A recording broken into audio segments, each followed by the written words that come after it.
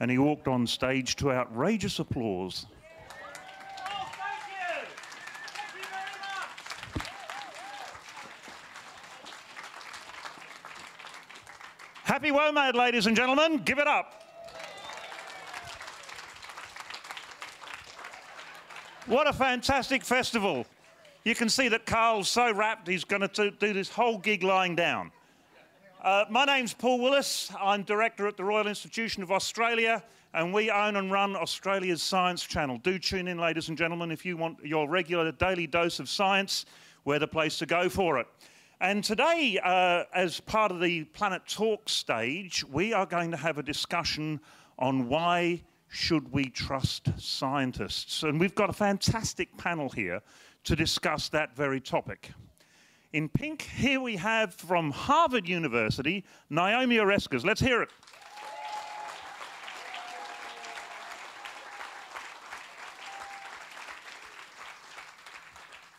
Dressed in a stunning singularity for those of you who want to follow the physics, Adelaide's own Tanya Munro.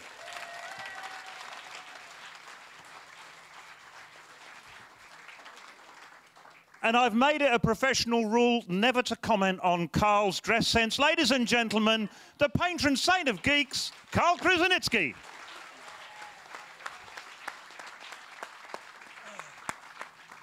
Now, this could be a really short discussion because I just need to ask each of you in turn, why should we trust scientists? Naomi, off the bat.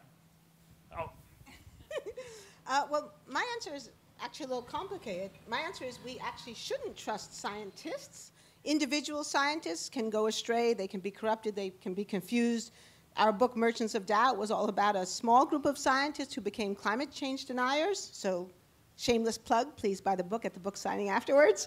But I believe what we should trust is science as a process. Science is an activity, a process of discovery and learning that has a very strong track record, where there are very good reasons why we have reason to think that the process as a whole has tended to be reliable over time. So my answer is no, we shouldn't trust scientists as individuals who are human and fallible like any other humans, but we do have good reason for trusting the process of the development of scientific knowledge.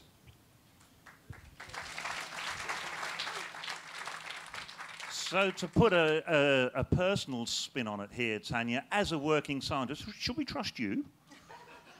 Depends what I say, Paul. I think we need to start to help people understand the language and process of science in a way that they can judge for themselves when scientists are speaking from a deep expert knowledge or when they're simply speaking out of their hat about something they don't know. I think one of the biggest challenges we have is a lot of the areas, and whether it's vaccines, climate change, any of the other hot topics, when people speak with the language of science, whether they're scientists or not, there's an instant polarisation. Some people instantly trust that language without necessarily looking underneath, and others instantly distrust because they don't understand it. So, you know, one of the points that I've often made is I think we'll have succeeded if we get more scientifically trained people in all walks of life, not just in the lab, so people can get much better at picking apart what really is science and what just sounds like science. So, Carl, you get the idea. Well done, folks. Carl, taking what's already been said, when should you or shouldn't you trust the science? When should you or shouldn't? I was going to give a completely different answer to... I already had my comment ready. Can I get my comment out of the way first? I told you were googly. No, okay. I was looking at my own book, what I said. So here it comes. 1% of the general population, including scientists, and you out there, are psychopaths, and therefore not to be trusted. Let me quote from my book. We should have at least 2 psychopaths in the audience. Could you self-identify, please? Okay. So the characteristics are virtually no conscience, no impulse control, no guilt, empathy, remorse or emotions. On the other hand, you two are fearless, both mentally and physical, focus really well, mentally strong, superficially charming, very skilled, very persuasive at convincing others, very egocentric, very dishonest, 2% of us, 1% of men, 2% of women, as well as being callous and ruthless and immune to anxiety and very happy to indulge in risk-taking, and you tend to have a grandiose sense of self-worth. So, no, you should not trust scientists because 1 to 2% of them are psychopaths. But yes, you should trust scientists because science is self-correcting. So you may well go out there and say, hey, everybody, the sky is yellow with pink polka dots, and everybody go along with you until somebody says, I've just done a spectrographic analysis, it's blue, and then suddenly it doesn't matter how persuasive you are, the science has proven you wrong. Naomi, in your book, as you alluded to a moment ago, you came across some individual cases where, you cannot trust a scientist. But it comes back to the question then of, well, what about the science? What are the hallmarks that let you trust the science, or what are the hallmarks that say, beware, don't trust this? Well, the key thing is really what Tanya just alluded to a moment ago. It's really about expertise. Science is a very specialized activity, and scientists spend tremendous amounts of time being educated and trained in a particular area. And in that area, by and large, 98% of them, the ones who aren't psychopaths, know a tremendous amount about what they study and have worked incredibly hard to earn that knowledge. It's very hard-earned knowledge. So by and large, for the most part, again, setting aside the 2% psychopaths, you can generally, I think, trust scientists when they're speaking from their knowledge base in their area of expertise. One of the things we showed in our work was that these climate change deniers who became very prominent and who I now understand they clearly were psychopaths. I used to think they were malevolent narcissists, but now I realize I was wrong, so I'm self-correcting.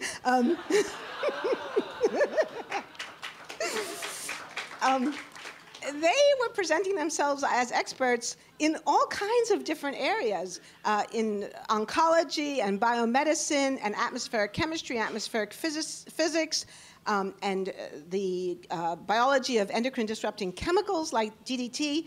And actually, they were nuclear physicists and rocket scientists. And so for us, that was the first clue that something was fishy in this story. How is it possible that a man who's trained as a nuclear physicist could also be an expert in oncology and biomedicine and atmospheric chemistry? That just wasn't plausible. And then when we started digging in, well, then we discovered a whole lot of other signs as well. But it was that key thing about speaking outside the boundaries of expertise and training and across a very, very wide range of issues, in which, in most cases, they actually had no training and had never published any articles at all.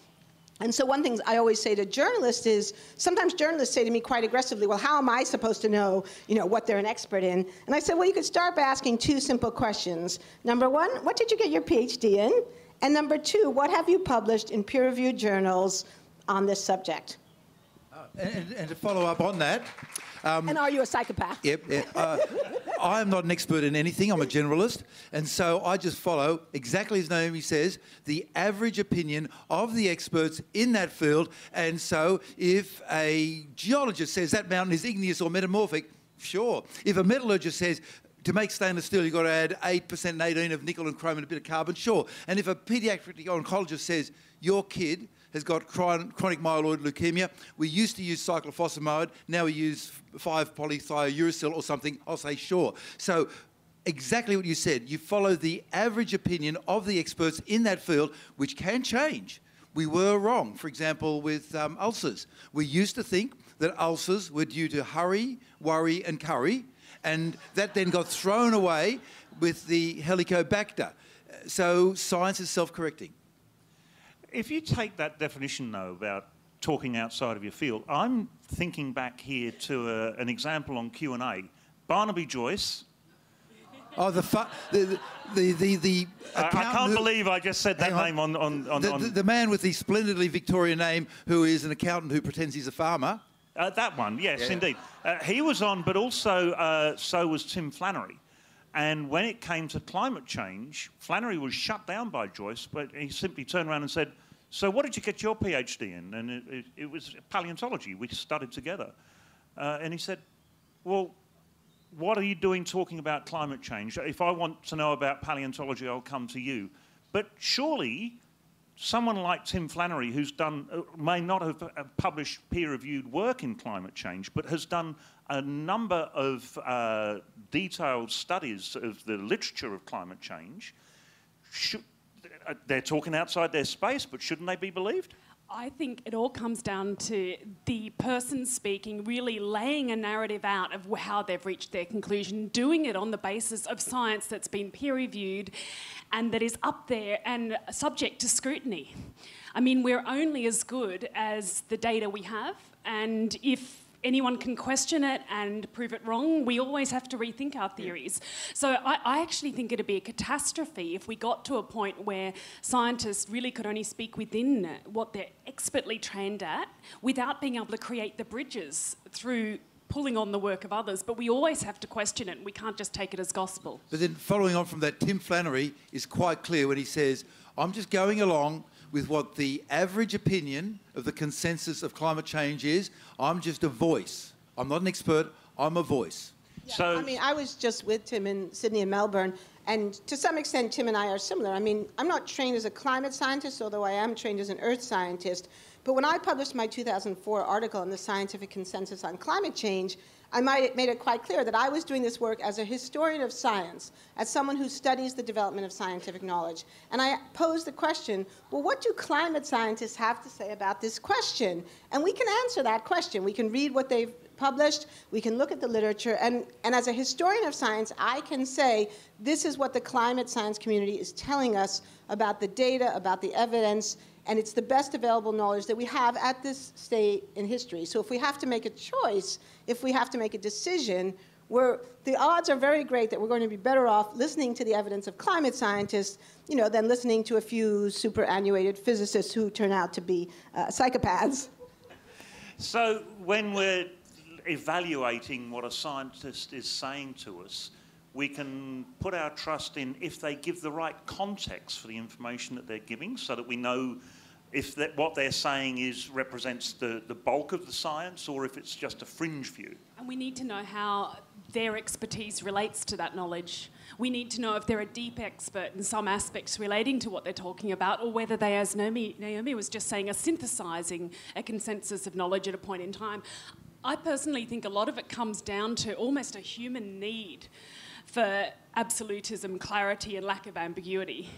And so quite often I think, we need to make decisions in our everyday life. And, stomach ulcers is the great example. We don't know what's going to be around the corner and what's going to seem obvious tomorrow that's not today.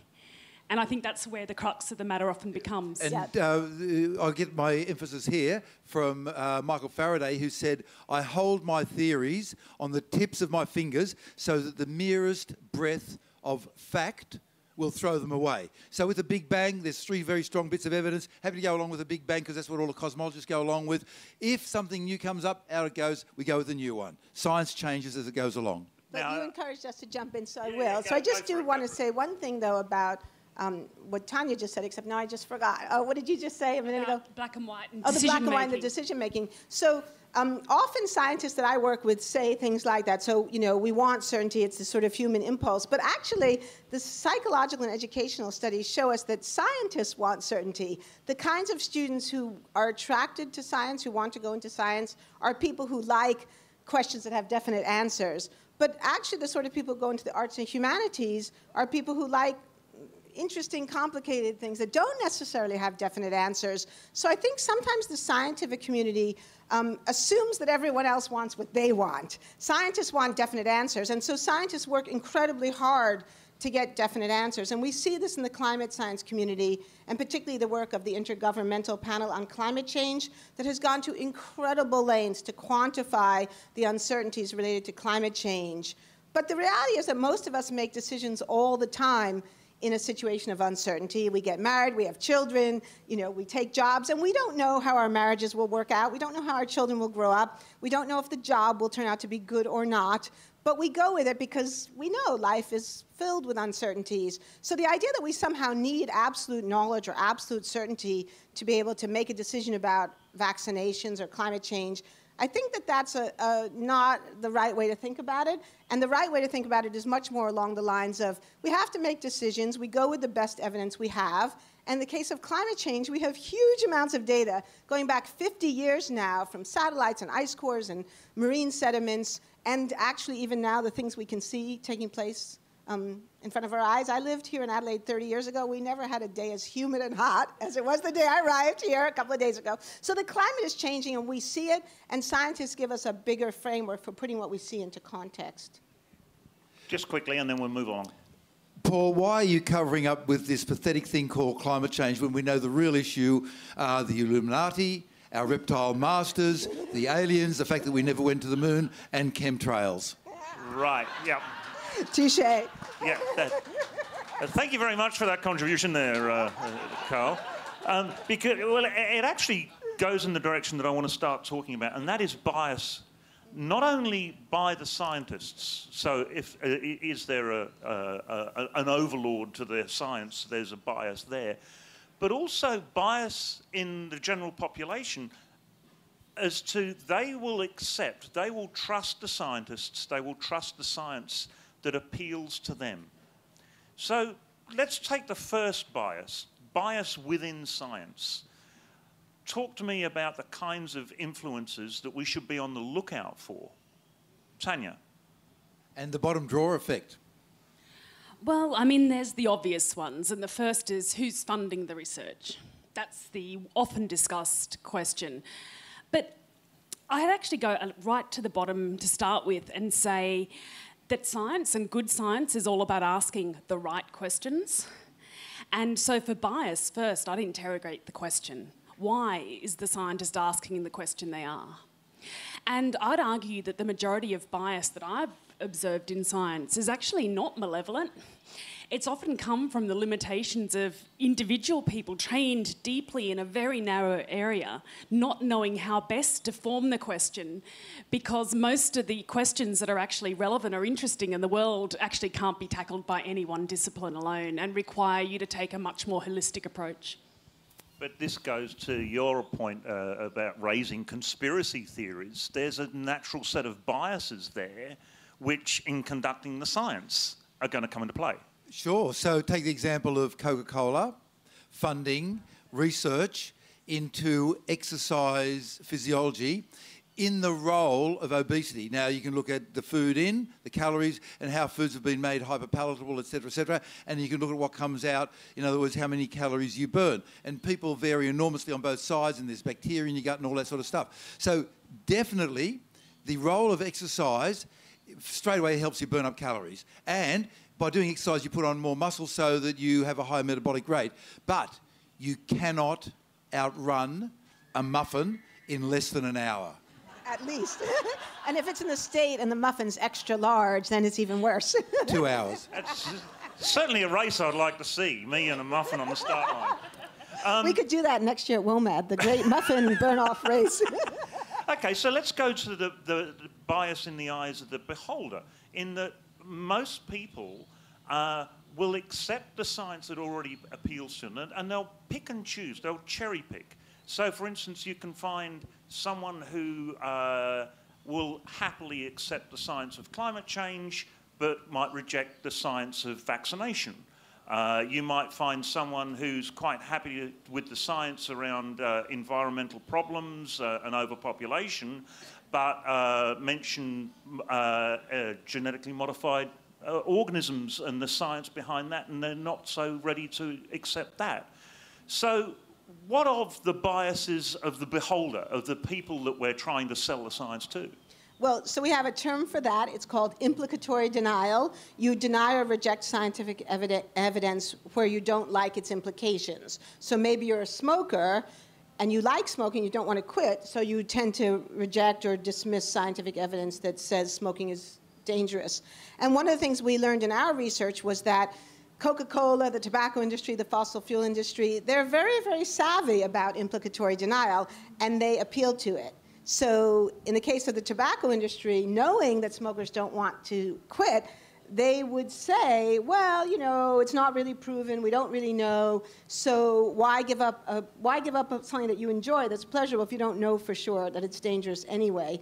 And we have a tremendous documentary record now that shows how the tobacco industry used doubt to play on people's implicatory denial and keep them smoking. Now add the fact that nicotine is addictive, so now even if a person wants to smoke to quit, they can't, then you have really a recipe for keeping people smoking even though you know it's killing them. Look, I'd throw two things in.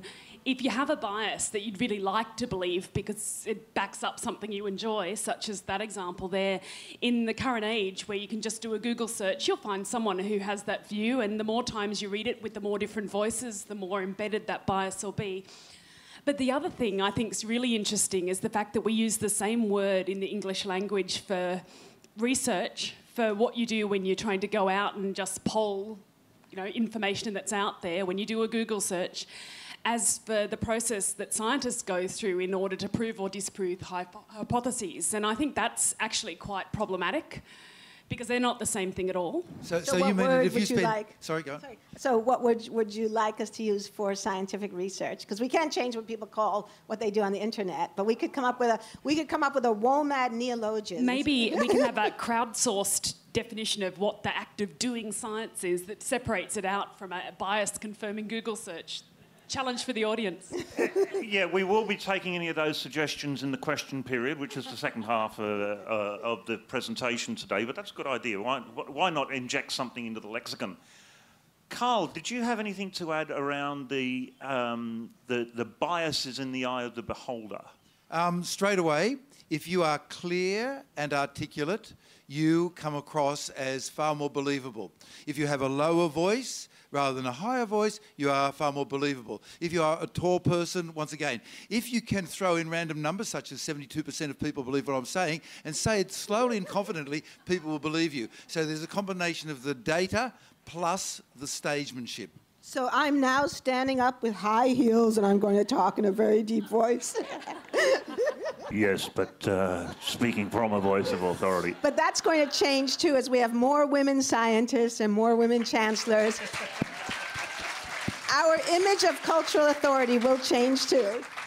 Okay, I want to run you through an example of a discussion in science where there are two equally valid but opposing opinions or bodies of literature, and see what you make of it and how you would choose to deal with that state. Equal yes. Scientific... Yes. Okay, go on. Yeah, okay.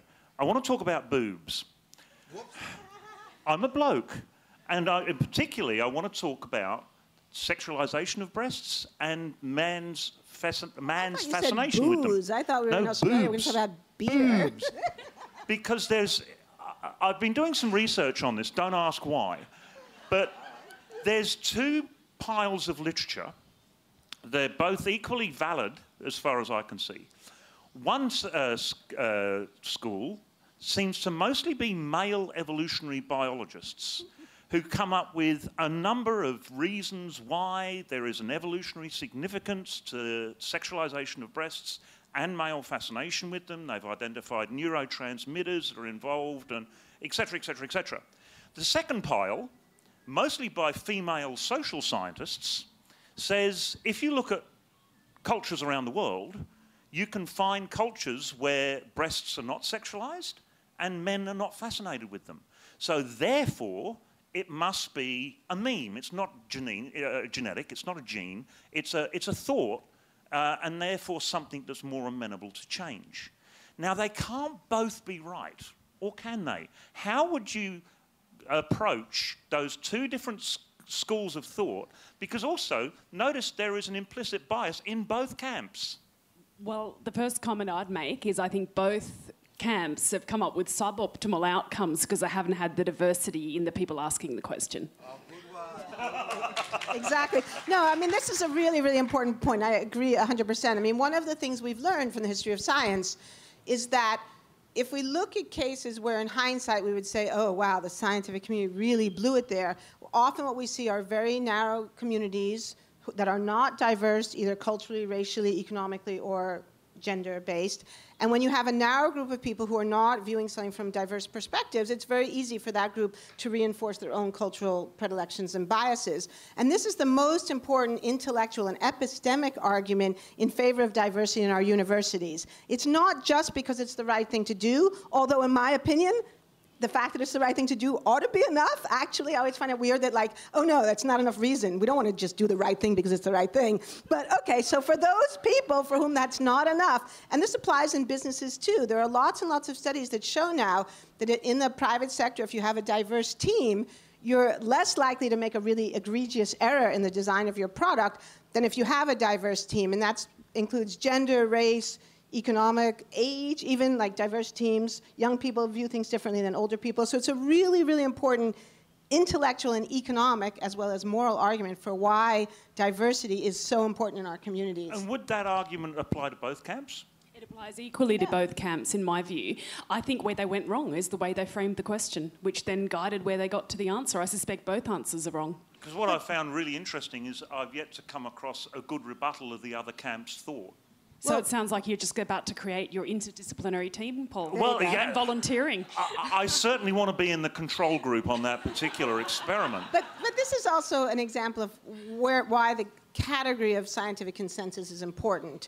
So many times, if you look at a scientific debate, you can see that actually there are these arguments. And it's very common that when there's a debate in the scientific community, that if it breaks down in exactly these same kinds of ways. And it doesn't have to be about breasts. It could be about black holes or whether or not continents move. I mean, my own first book is about the debate over continental drift theory in the 1920s. And one of the things we see in that debate is that certain scientists who are looking at it from a certain perspective thought, yeah, there actually is evidence that these continents used to be connected and now they've broken up. So paleontologists who are looking at fossils, a lot of them were convinced that there had to be some kind of theory to explain this.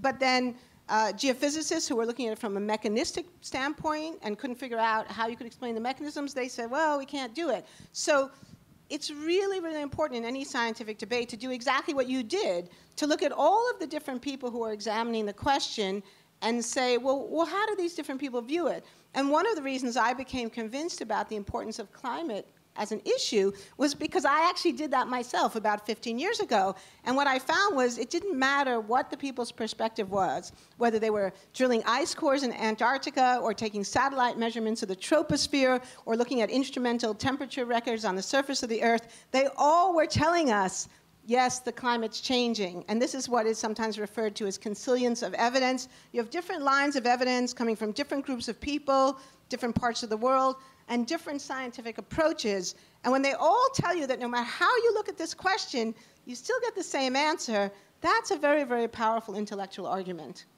Can you define the word, I haven't heard this before, consilience? C-O-N-S-I-L-I-N-C-E? What does it mean? Yeah, so it basically means consistency or coming together. So this term was first popularized in the 19th century by William Whewell, who's also the man who coined the term scientist. Yes, we didn't have scientists before 1853.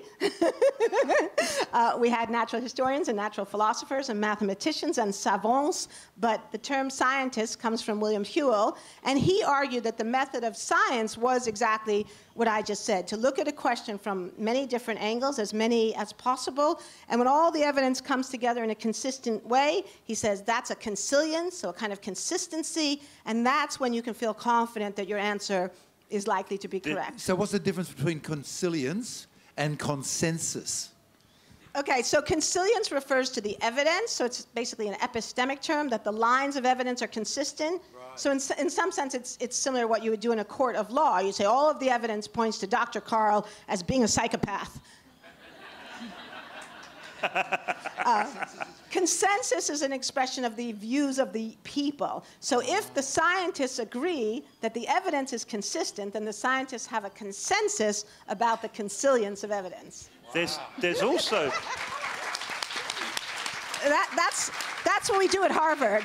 Yeah, I'm really Come big up on with fancy consilience. terms. I think it's a concept that we don't have enough focus on. And one of the corollaries that Whewell originally put up when he discussed consilience is that if you've got 90% or 99% of your independent research pointing to one answer, and then another line of research points in a completely different direction, the chances are the error is in the methodology of the people that are outside the consilience. That's why it's important to explain the context, the research context of the case that you want to fight. So, to go to a case with Marianne de Macy on Catalyst, she's got into hot water because she's presented arguments outside of the consilience, the maverick view, that might have some support in themselves, but she didn't present the context within which that maverick view was being held. Sorry, I'm not familiar with that case. Can you explain it? Yeah, I'm guessing if I don't know what it is, then probably... I used to work on a program called Catalyst on ABC TV, and one of the other reporters, Marianne de Macy, has fallen into hot water a couple of times in recent years because she did one report was on the evidence or the idea that statins don't work. And the recent one was Wi-Fi. on Wi-Fi. That there is we should all be worried about getting cancer from Wi-Fi. And just to reassure the audience, the amount of evidence that non-ionising radiation can cause cancer is indistinguishable from zero. So basically, mobile phones, Wi-Fi, the amount of evidence for it that stands up is zero. Now, if I can just take an outside view on what we've just been talking about, these are ways that we can approach a body of scientific information and make an assessment as to whether or not we should trust it and where to go with it. That's an awful lot of work to get someone else, who doesn't work in science. They only have access to the internet at night when the kids have gone to bed. It's like we're asking a lot of the public. It was a lot of work, and so I watched that show, and then that reporter got on a expert, in inverted commas, from America, who said, and it took me 5 hours to get the answer, and they said that there was the case of the atom bombs being exploded at Hiroshima and Nagasaki. Yeah, that was correct. And that as a result, there was radiation released. Correct. And as a result, there were cancers, brain cancers, especially afterward. Yes. And that in general, cancers have a long lead time. Yes. And that no brain cancers happen for 40 years. Wrong. Within 13 years. This person who went on the ABC and said there were no cancers of the brain appearing for 40 years, the data says that there were people dying of brain cancer, not just getting it, within 13 years. It took me 5 hours to find that. How does the average person do that? Well, exactly. Well, that's where I come back to the role of science training for people in all walks of life, because I don't think any of us can assume that we're going to live by making every single decision on an evidence basis ourselves, no matter how savvy we are at reading scientific literature. I fundamentally feel we need just like in the discussions that you see a lot in the papers, that until you have 3 women at a boardroom table, you don't change culture. Until we have, 30, 50% plus of people that are in decision-making roles having some personal acquaintance with scientific methods and decision-making, I think people are going to feel that, it's very hard to know what to trust. I guess, one example I'd say is in Australia, the sheer amount of medical treatments that are paid for that have no scientific basis, I find quite terrifying, is one example. And it's something that I hope would be different if we had people who had that way of thinking built into them, making decisions. But it's not fun if we agree about everything. So, so I totally believe in science education. I completely agree that it would be great if more people understood science, especially because I think you get such a deeper appreciation out of the natural world when you understand things about it. And I know that I notice more birds after I've taken a course on ornithology. So I'm totally in favor of science education, but I think we have evidence that shows that as a solution to this problem, it doesn't actually work. Now, admittedly, my evidence is from the United States, so that could be an anomalous. We know there are certain problems in the United States that are particular to that country. But in the United States, we have invested huge amounts of resources in the last 30 years on what we call STEM education, science, technology, engineering, and medicine. And during that time, we have actually seen a decrease in public acceptance of what we would call the established scientific knowledge. And so that tells us that, at minimum, education alone is not enough. And I would say, based on my own research, what I would conclude from that is that the period when we've increased our efforts in science education has also coincided in a period where there has been a massive increase in funding of disinformation by companies like, R.J. Reynolds, Philip Morris Tobacco, ExxonMobil, Peabody Coal, and we documented this in our research. So if you do science education, but at the same time you're up against organized, well-funded, sophisticated disinformation that involves advertising campaigns, public relations, pressure on the media, because the media is a big point of this, your educational efforts may well be in vain. So I think you actually, they'll be overwhelmed, exactly. So you have to educate people also about the sources of disinformation. And that's hard to do because then you get accused of being a conspiracy theorist. So, but it's not about a conspiracy, it's about the facts of the modern world we live in which the corporate sector is very savvy. And I think the media play a big role in this too, because as Dr. Carl just said, the media often will put on television a climate scientist and some snake oil salesman who, is being paid by industry. So we have to ask harder questions about who are these people and who's funding them, and why is the media inviting a snake oil salesman to be on television? Don't point to me. Yeah, sorry. Okay, why is the ABC, and I've experienced this myself, and it's a very difficult issue, but I think we have to be upfront about it, and we have to challenge the media and say, you guys are doing damage because you're giving the public the impression that there's a big scientific debate, whether it's climate change or vaccines or whatever it is, when in reality, that's actually not what's going on. So it comes back to the earlier point we were talking about really explaining the context by which anyone is able to enter a debate. Yeah. Following on from what you were saying there about both context and the media, 70% of millennials do Say not... it in a deeper voice, Carl. 70% of millennials do not get news from radio, TV or newspaper. Well, that's the good news. But from the feed down the side of Facebook, Snapchat. And my daughter came to me, she's 17 years old, and said, hey, what's this about the Antarctic? So I went and looked up the original paper, and the paper said, well, the Antarctic is huge. In winter, it expands to 4 times the size of Australia, 20 million square kilometres, and it shrinks and expands. But looking at the land ice has been dropping, it's been melting, and the land ice is dropping at an increasing rate. And now it's gone up to 200 billion tonnes a year, but there's this tiny area in the Antarctic about, 1/10 of the size of Tasmania, where there's some mountains and there's some weird wind currents, and the ice there is increasing. The news headline in both a Murdoch newspaper and, not the Murdoch newspaper, on the side of the BuzzFeed was, Antarctic ice increasing, comma, global cooling, comma, scientists confused. Yeah. I like the way you just changed the subject. I certainly am. I just want to touch on the question of science education when we got there.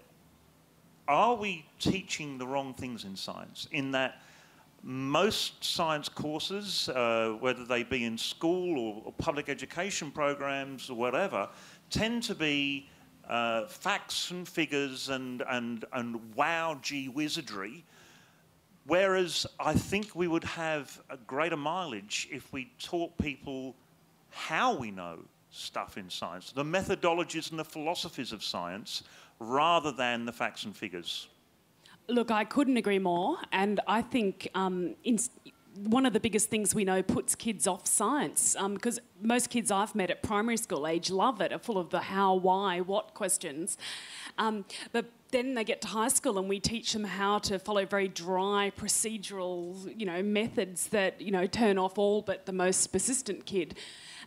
If we actually taught them what it's like doing science, I mean, it's actually, the cut and the thrust and the excitement, it could be high drama. You get up and you present a new idea at a conference and it's shot down by the experts who think they know what it is, and sometimes you find out you are wrong.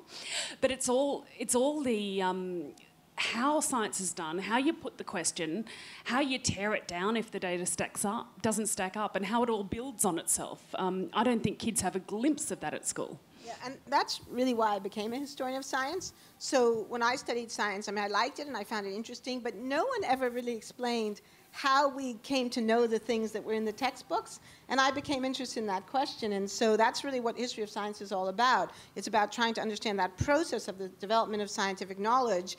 And it's definitely very messy.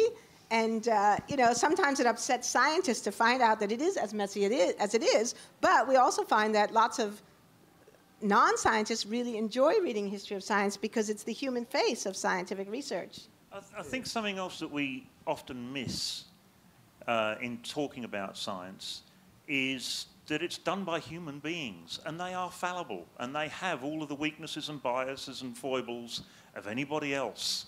Carl, you've met plenty of scientists in your time. Have you ever met the truly objective, rational, 100% down-the-line scientist? Is there such a creature? Only in reading stuff by Richard Feynman. And everybody else is human and makes mistakes and goes down blind pathways. And you keep on hearing about the supervisors ripping off ideas from their students. And so you get this false... Bad treatment, not false, bad treatment of the junior scientist by the senior scientist. And yes, 1% of people are psychopaths. You can expect that. But I still think that science is a means to salvation via the fact that it's self-correcting. But the education thing, literally the word education means E meaning out, Duco to lead. And so I read an autobiography of a guy who turned out to be ending up producing the Rolling Stones at one stage, and he was at high school, first day of high school, and his English teacher said, I don't know you, you don't know me. I want you all to write an essay on what you did in the holidays, except you, pointing at this kid, because you'd noticed she was a musician and he was doing 4/3 and 5/7 timing with his fingers. He was just bored. He said, I want you to write an essay for me on music. And he didn't realise it, but he loved music, and she drew out of him what was good. Okay, second point. In the Scandinavian countries, they regard education not as an intolerable burden, but rather as a worthy investment in the future. And the kids do not get homework, and the teachers have to have a master's degree in education, which I don't have, and a master's degree in their field. And so you end up with a better balance. So I think the kids should come out with a mental toolbox which has both data and processes. Think of Facebook. It has data, it has the application. One without the other doesn't work. So the data that they should have is this is how the heart beats, and if you've got a lower voice, you'll be more trustworthy. And by the way, prime numbers are such and such, and then you should know how to process it. So if somebody comes to you and says, hey, this product at so many grams per $100 is better than that product, you can say, you got the mathematics wrong. Or if somebody says you put a little red band, a rubber band on your wallet, on your wrist, and that'll make you have better balance, you know they're wrong. So you should have enough of a data, these mental toolboxes, both data and applications, to deal with the world, and then you go on. And finally, most of our education system is set up for getting people into university, and if you don't get into university, obviously you're a failure, which is a terrible situation. In Scandinavia, you're going to go into the trades or the universities, and you can jump across, and both are respected. If you do not have plumbers, you do not have a civilization. I think we've got a long way to go.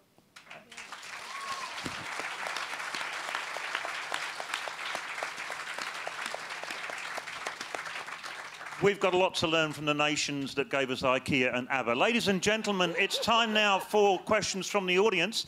If you have a question, please raise your hand. We will get a microphone to you so that everybody in the audience can hear you. And our first question is down the front here. Would you mind standing up, sir? Yeah. Thank you. Hello. Thanks for coming along. My question's about the Big Bang Theory, the TV show. Now, I love it, but is there a risk that the perception that scientists are weedy, scaredy cats, weak, and they're all over the place, or even have a bad mental condition in one of them? Can we trust scientists if they're all like that? Well, no, they're only physicists. Tanya? Tanya is a physicist. I am a physicist. Sadly, yes.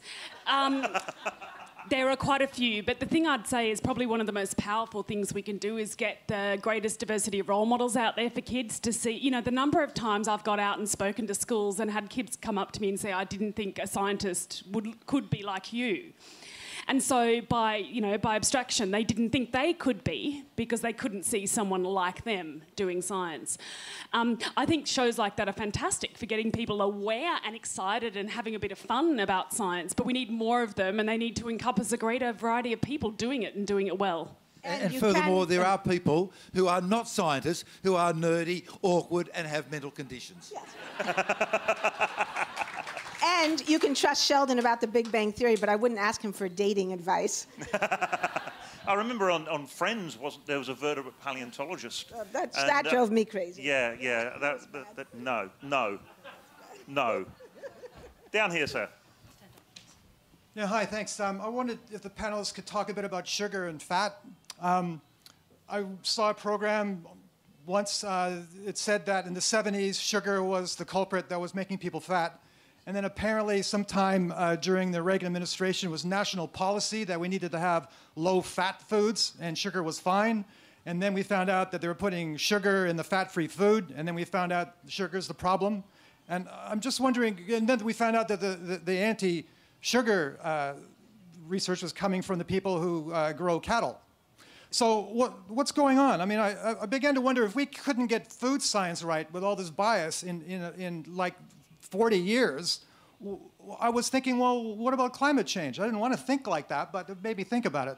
Well, this is exactly the problem, and the reality is that's how they want you to think about it, which is a really depressing thought. So I think that food right now is the next climate change, it's the next smoking. I mean, we've seen in the last 30 years tremendous amounts of money flooding universities in the United States to finance nutritional science, and there's no question there's been a huge distortion and bias introduced into food science. And so this tells us two things, and it gets back to what we said. It's difficult. It is really hard for an ordinary person to know what to think. So we have to ask questions about who's funding the science, and we have to ask for disclosure, that all scientific research should disclose who's funding the work. And it means we have to push back at our universities if they press us too hard on this issue of industry partnerships, which are not necessarily bad, but can be bad. We have to be really clear about making sure that if we partner with industry, that all of the funding sources are disclosed and that their mechanisms are put in place, and there are things we can do that we know can work to prevent this sort of distortion of the science. And then we have to ask hard questions about who's funding the work. And that's something that, you know, again, if you go on the internet, one of the things you can do is to ask, well, wait, what is this website? Is this a website from the Royal Society or the National Academy of Sciences, or is this a website that's funded by the National Cattlemen's Association? And, you know, sometimes it takes a little digging to find that out, but it doesn't take that much digging. Usually, you know, 1 or 2 levels down, you can find it, but it can be hard. There's something on the web now called the Genetic Literacy Project, which is a pro-GMO website, and without taking a position on GMOs, I just want to say that this particular website presents itself as a scientific website, but is actually wholly funded by Monsanto. And that's an example of the kind of challenge that we face as citizens digging through this sort of thing. With those issues you mentioned, the sugar, the fat, firstly, as a medical student, I had 8 hours of training in dietetics. And at the end of that 8 hours, I knew that I knew virtually zero, especially compared to the people who do 4 years. So if you look at what the dietitians say, and by the way, dietitian is a protected word, but you can call yourself a nutritionist and do a course on the web for 2 hours and pay $25 and get a nice certificate. Anybody can call themselves a nutritionist. The dietitians have not been fooled. With regard to the sugar one, you've got a lawyer who was a big fat guy and he was drinking lots of fruit juices, empty calories, and he realised that if he didn't drink the fruit juices, he'd lose weight. Oh my God, I write a book on it. And then you have the similar situation with other people with the various fads, none of whom are trained dietitians. Following on specifically to one example that you've all heard of, the paleo diet, over the years, the dietitians of the world have a debate, they have a survey of which is the worst diet in the world, and for the last 10 years, overall, out of the 30 diets that they look at, the paleo diet comes either bottom or equal bottom or always in the bottom 3. Last year, it came equal last with the Dukan diet. I'm not sure if you're familiar with it, but the Dukan diet says that the fundamental food group you should stick with is Diet Coke. I'm not kidding. And then everything follows on from that. So with the paleo diet, it comes bottom. And then what you have is some guy with an impressive upper body and good musculature giving advice on pediatric nutrition and actually giving advice that could kill babies. And the book was withdrawn. So my advice in that, and you being confused, is try and find what the dietitians say, and you'll say that they don't go with any of this. There's a wonderful book by Michael Pollan, P-O-L-L-A-N, called The Omnivore's Dilemma. No, there was another one. Something like that. What was the other? It might have had a different title in Australia. he had They a couple. do that sometimes. Well, what's that? In defense of food. And I'll give it to you in 7 words. Eat food, mostly plants, not too much. By food, he means stuff that your parents and grandparents would recognise, not stuff that's been super processed. Now, if you get some tomatoes and you add some garlic and chop them up and onions and all that sort of stuff, you're processing it, but you're not adding huge amounts of salt and fat. So stuff that you do not need a small tactical nuclear device to open, right? Regular food. Eat food. Mostly plants. You can go vegetarian. It's hard. My wife and I, our daughter went vegetarian. We got it wrong, and she went iron deficient. It's hard, but you can do it, and there are definite health benefits to a well-constructed vegetarian diet. And I'm basically vegetarian, except when my daughter's there, then I go for the meat. Eat food, mostly plants, not too much. There's a 20-minute delay between when your tummy is full and your brain says so, and that's because of our 600,000-year history of not having access to all the food we want. So even if you've already eaten and you're full, your mind says, it might not be there tomorrow, you eat it now. So eat food, mostly plants, not too much, in defence of food. I saved you 20 hours of reading with that. Yeah. And I've always wondered how you can trust a paleo diet when the original target audience had a life expectancy of 25. We have a question down the back here. Okay, thanks for a really great session. I've had a bit of experience getting up at anti-vaccination rallies in places like Mullumbimby over the years and learnt... You are a brave man, sir. I've learnt quite a lot of painful lessons, and one is that there are really 2 parallel universes. Mainstream science, which is evil, a conspiracy between industry, science and big pharma, and can't be trusted at all and won't be listened to. Or the parallel universe, which works on quite different rules, but one of it is very good at telling emotive stories. And what I learnt from that is if I got up and actually started telling emotive stories from my background in people and patients that had died of infectious diseases and wove it through like that, suddenly they would listen because they listened to stories.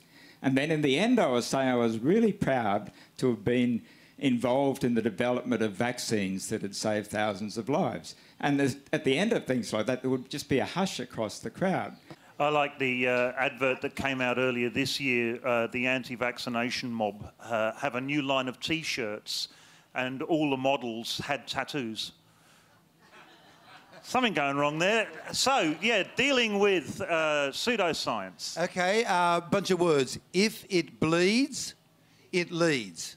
Keep that in mind. It'll make sense at the end of the story. So I was there at the kids' hospital as a junior doctor on shift at Royal Alexandria Hospital when after 20 years of 0 deaths from vaccination, we had a child die from, 0 deaths from whooping cough. We had a child die from whooping cough. And I was there, everybody was sad, everybody was crying. First death in 20 years. And the parents at some stage turned to me and said, but how can this be so? Because on TV they were saying that vaccinations don't work and anyway, vaccinations are harmful. And I had no answer. And as a result of that question from that mother, I stopped being a doctor in a kids' hospital, which is the best job I ever had, and then started slanting into the media. About 2 years later, I ran into that person who on one of the TV shows was, 6:30, pretend to be news on TV, had said, we were showing both sides of the story. And I said to this person in the green room, I said, how come you were saying that vaccinations didn't work when the vast body of evidence is that vaccinations do work? And this person said to me, look, we were just showing both sides of the story, and you and I both know, I was working for commercial television, we're just selling dog food. The whole purpose of free-to-air TV is to keep you watching so you see the advertisement. It doesn't matter what we put on. And she said, we're just seeing both sides of the story. And I said, so does that mean that if I'm a chef and I happen to be serving in a restaurant, I've got diarrhoea, and I go to the toilet and I've got faeces on my hands, well, one side of the story is that I should wash my hands, and the other side of the story, because it's the other side, is equally valid, that I should not wash my hands and keep on serving food. And the person just walked out of the room at that stage. Yeah, if it bleeds, it leads. You're up against a very hard model. They want to sell dog food, and if it bleeds, it leads. You give a donation to a school, doesn't show on TV. The school has a car accident, it shows on TV. And just one more thing to add to that, too, and it gets back to the science education question and science communication. So I was educated as a scientist, and we were trained, don't be emotion. Emotion gets in the way of rationality, blah, blah, blah. But, of course, you can't communicate with people. You can't reach people if you don't put some heart and guts into it. And to me, the biggest irony of this, so we were taught that, you know, emotion is here, rationality is there, and if you want to be rational, you can't be emotional. And if you're a girl, you better act like a man because we know that emotional, hysterical women can't be scientists, right? Well, the fact is, besides the obvious prejudice and sexism of that, it's not even true. The latest and most interesting research from neuroscience shows us that you cannot think rationally if the emotive parts of your brain are damaged. And that actually emotional reasoning is part of rationality. So if there's one thing I wish the scientific community would pay attention to from their own colleagues, it's that every chemist, physicist, geologist, biologist in the world should pay attention to some of this evidence from neuroscience, which helps us understand both how good decision-making occurs and how good communication occurs. Now,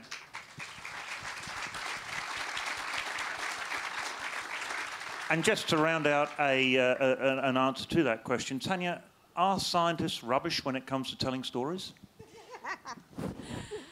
Oh, that's a tough one, Paul. I think scientists can tell very good stories, but often it's not encouraged in the worlds they travel in. And that's why I'm really encouraged by some of the things we're starting to see now. Like, so for example, in the world of universities, one of the most fun things every year is when the PhD students, the people who are just training to learn how to do research in their chosen field, enter a competition called the 3-minute thesis. And they have to try in language that their next door neighbour or grandma would understand to explain their research in 3 minutes. And it's absolutely gripping. You sit on the edge of your seat. So you can't tell me that our next generation of scientists don't know how to communicate. But sometimes it's a tough road, and getting gigs in the science world and building a career is really tough. And so it often tends to mean you get a few knocks, and you realise that if you're outspoken, you know, you'll get criticism and you might not get your next grant, and people shrink in. And I think that's what we've got to stop. Ladies and gentlemen, we've been here an hour. I think we could do another hour easily, but I would get into so much trouble it wouldn't be worth it. Just a couple of quick plugs before we go anywhere. Naomi will be doing a book signing after this, so if you wish to get your copy of her book, Merchant of Doubt, signed, Naomi will be around. Dr. Karl, you're doing a Kids Zone appearance? I've read Naomi's book, Merchants of Doubt, and it points the analogies between climate change and tobacco. Read the book, be there or be square. And I'm doing something in Kids Zones, Q&A and book signing afterward, but definitely get her book. And meanwhile, Tanya and I are going to just go back to the bar. Ladies and gentlemen, thank you very much. And a big round of applause for Naomi, Tanya and Karl.